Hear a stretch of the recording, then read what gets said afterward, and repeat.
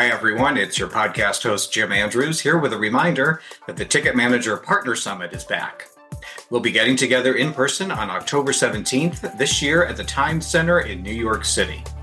This is a free, invitation-only event where hundreds of business leaders across the world's most influential brands in sports, sponsorship, live events, and ticketing gather to make great connections and share valuable information.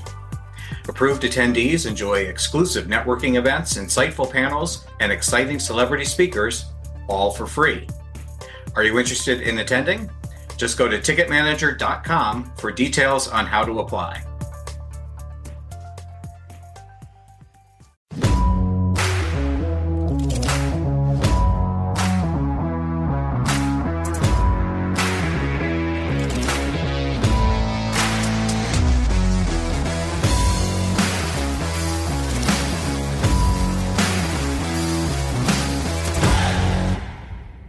Hello and welcome to Ticket Manager's All Access interview series, engaging leaders from across the sports marketing spectrum to identify and explore critical issues in the business of sports, entertainment, sponsorship, activation, ticketing, hospitality, and yes, even more. I'm your host, Jim Andrews. Joining me on this episode to discuss the constantly evolving business of sports and entertainment facilities, including the changing fan experiences and the impact of new technology, is Allison Birdwell, president of Aramark Sports and Entertainment. Welcome, Allison, and thanks for joining us. Hi, Jim. It's great to be here. Thanks for having me. Oh, it's our pleasure. Well, we've entered 2021 now, and there are still lots of unknowns when it comes to the fan experience and how that's going to change over the course of the year. Of course, we all hope that it's going to be the case where there are more and more fans coming back. But I'm just wondering from Aramark's perspective and your perspective, how are you planning for when there are still so many variables with the kind of the state of fans and stands? I think planning is probably not the word we're using at this point. It's a day-by-day situation. And we did our planning, I would say, 9 months ago with how we would return and what we needed to do when it was time to do that. And obviously, we've had to tweak that as we've learned new things about various leagues and venues. But we created a plan back in May of last year that we have really used to help us navigate the situation, whether we return to business in whole or part anytime soon. We've tested it a couple of times with some partial returns to fans, so it's proven to be a playbook that we've used well. Anything particularly kind of insightful, or anything kind of lessons learned from some of those places where you have had at least partial return of fans? Sure. I think it's really surprising. I think the most surprising thing actually is how every different geography and jurisdiction is dealing so differently with the rules of engagement with returning fans, all the way from no fans to, in some cases, half a building full for some of the college football events that we hosted in the fall. So I think, as we learn different things from different event types and different levels of attendance, we've been able to put that to good use to help not only us, but our clients who were considering reopening, really understanding some of the implications and things that maybe they hadn't thought of or we hadn't thought of in the sense of how things played out. So, for example, mobile ordering, what's the take rate, if you will, the rate by which our fans are using that, and in what scenarios, even the extent of who's showing up to games. When you think about it, we saw in the NFL a much younger fan coming to games, and that would stand to reason when you think, some season ticket holders who've been loyal fans for 20, 30 plus years probably aren't the demographic who's feeling safe to come out of the house and attend a game, whether it's an open environment or not. So those are just two of the areas that we've seen some interesting things that we've applied to other sports and other venues, the age of the fan, and then the willingness to adopt some of the technology to make them safe. I think even before COVID, we were starting to hear more about cashless, frictionless interactions, and they were, maybe a year and a half ago, kind of cutting edge and just coming on the scene, and now they're starting to look essential in our new world. Can you talk about some of the implications of that for Aramark and your venue clients in terms of kind of meeting the expectations that fans are going to have for less human interaction, as sad as that sounds? Yeah, you're exactly right. Those things were all areas we were working on or had implemented to an extent prior to COVID, but now are really essential. And, I think some of them are the make or break between being able to open or not and getting local health departments comfortable with our plan and touchless in the sense of technology, as well as just the process of serving food and beverage in general has been an area we've been very focused on. And I think we had all the pieces in our arsenal. It's just how we applied them and to what extent we applied them that changed. And we really pivoted with our partners in tech to ensure that not only were we putting them in the right places, because all tech that may be frictionless is not always the right solution at the right time for every scenario. So, for example, in a suite, how we serve food in a suite obviously varies much differently than how we would do in a concessions environment. So really taken technology that maybe was somewhat of a luxury for some of our premium areas and then now has been applied as a staple to successful suite ordering and suite service that, we just kind of been playing around with before and now has been called into duty in ways that we never imagined. So I think we've taken a lot of solutions and reimagined the way they've come together and also have really applied them to the scenarios that we're facing. So once again, like I just said, one size does not fit all, even in a concessions environment. And, what are you trying to achieve? Are you trying to achieve speed of service? Are you trying to achieve safety above all else, or both, both of those things together? And it depends on what you're selling and how you're serving. So we've really learned a lot about the technology that was available. And some of our partners have obviously spent time creating updated solutions as a result of COVID that have really twisted the model to a new space that has allowed us to do things that we probably would never have considered prior to COVID. It seems to me that, whether we're talking about food facilities, the retail services, all of these areas that your business touches, it really is becoming, aside from COVID and anything else, a technology-driven business. Does that mean more kind of partnerships with tech companies for you? I know that you've already gone down that path in some respects. Yeah, so like I said, I think we had many of these partnerships already in existence. I think what we're seeing is the development of tech that bolts on to some of the solutions that we already had. We're seeing tech being applied in ways that maybe it was not originally intended. So, for example, we're working with a partner who has a frictionless market model. And we had originally spoken to that partner about working together with them in an inventory control environment, much more so than the whole, come into our concessions area and shop and leave in an environment where it does the end to end, from the time the guest appears at the entrance to the time the guest leaves.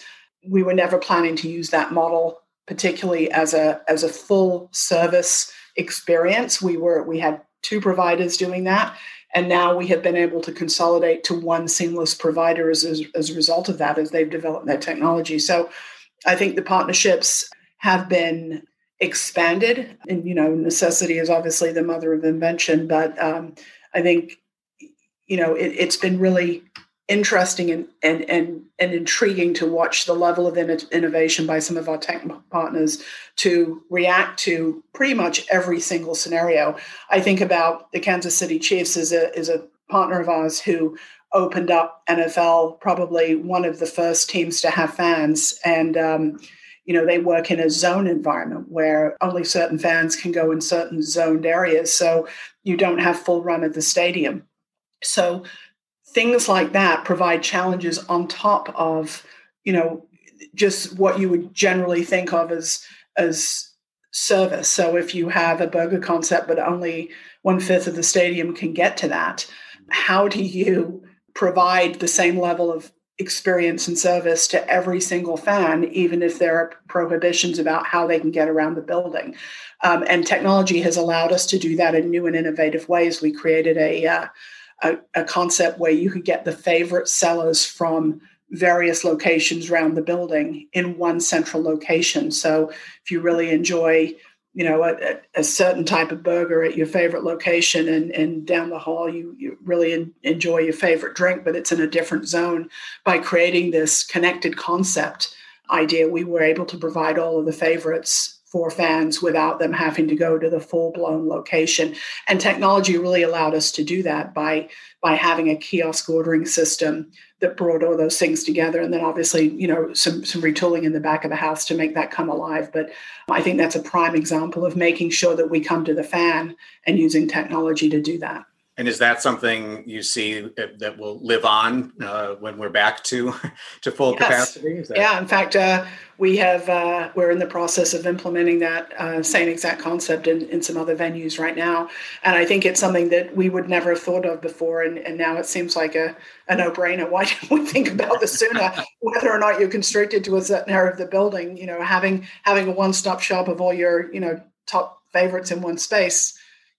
Why didn't we think of that before? So I think it really has helped us think outside the box, and there will be lasting implications for some of the things we've come up with for sure.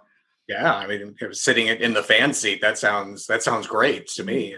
I think one of the things that we all talked about, whether we're talking about sponsorships or tech partnerships, or just this idea that everything that we've been through over the last year or so really has shown the importance of these relationships and partnerships, because they were tested. We were all tested in our businesses. I'd like to ask, from your perspective, from Aramark's perspective, what makes a good facility venue partner for you? What are you looking for from those folks? Yeah, I think this has really shown us that we have so many great partners who, when everything struck, the first thing that you would expect people to do is go look at the contract and look at the legal implications of what is going on. And I think the majority of our partners, we never even had to pull out a contract, because we were both invested in getting through things together, finding the best way to proceed in the interest of both parties and the fans and our employees and everyone involved, and really having conversations to set the stage for understanding what was going on together, and then looking for a path forward together. So no matter what contract type, no matter some of the financial implications, many of our partners were able to tell us, this is where we are, this is where we need to go. And we were able to candidly say, we're there with you, and this is how we can make that work. And it didn't become is there a force majeure in this deal, or does that apply here? And I think that is the making of a true partnership, is someone that works with you together day in, day out, no matter what happens, and is willing and able to find a way forward. And when both of us can do that together, it's a win-win. And I think about so many of our clients that have, been so tremendously supportive of us, and, hopefully we've been supportive of them through this entire situation. And that really even extends to some of our suppliers and vendors that we do business with, and having to tell a small business owner that is a partner at a local level with us in some of our venues, hey, we've got no work for you, and we just have no idea when that's all going to come back again. And, good luck with COVID, and we'll see you maybe next year. I mean, that's not what a partnership is. And while we're all in a tough situation, trying to work with those partners to ensure that A, they're up to speed on what's going on, B, that when we are able to open it, even in a limited capacity, that we try and incorporate them if and when it's appropriate to do so. And then finally, within the community itself, trying to make sure that we're engaged, as we always are in our community efforts, with, how can we employ their staff where we are open on a limited basis? How can we do things for them so that they'll be there for us when we open back up? And it's really been, I would say, shocking to me how willing and able our clients and our partners, that are not clients, have been able to come together with us in ways that we never, ever imagined. And I think it's really strengthened our partnerships with clients, with vendors, with everyone else. And I think we all move together in this uncertainty, but know that who we can depend on. And I would say that's the linchpin of everything we've been doing. And as we come back to life again and start hosting more and more fans and guests in the spaces we operate, knowing that you have that level of trust is what's going to allow us to be successful holistically, all of us in that. The other question that and topic that I've been discussing with a lot of team executives, and we talk about tickets and getting people back. And I'm impressed with the level of data that people are starting to collect on the fans to really understand not just, who they are and what they like, but now especially what's going to make them comfortable. And is data an important part of your business as well? It is indeed, and it continues to grow.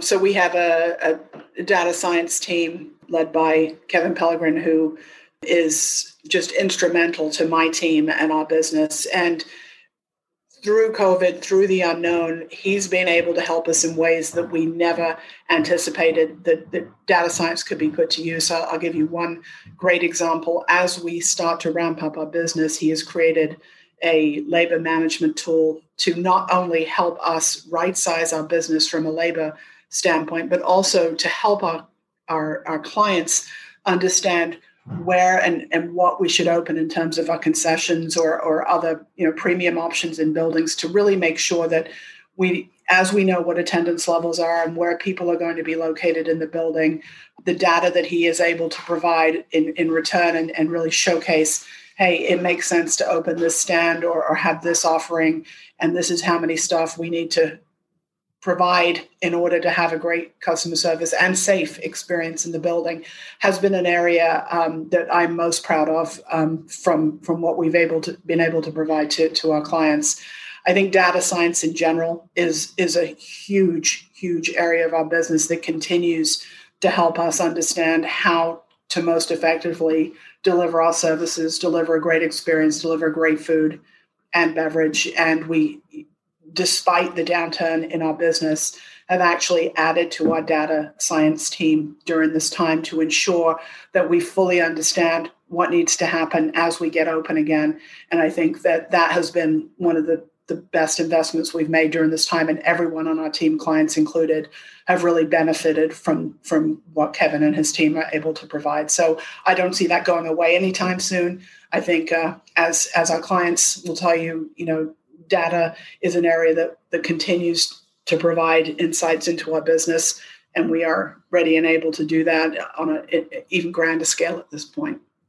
Your position, Aramark's position in our industry is just, it's so critical, and it's fascinating. And I could, talk to you all day, but I know you have a lot going on. So I'm going to let you get back to your real work and just say thank you. I so much really, really appreciate you taking the time. And I know this is going to be great information for our listeners and our viewers. So thank you again, Allison. Well, thank you for having me, Jim. And I'm excited to get back to business. But in the meantime, we're having some fun figuring out the new normal. So hopefully we'll see all of our fans and clients again in real life sometime very soon. Absolutely. Well, Allison, thank you again. And thank all of you for watching this episode of the All Access interview series. And make sure that you tune in soon for our next great episode with another great guest. Thanks for watching.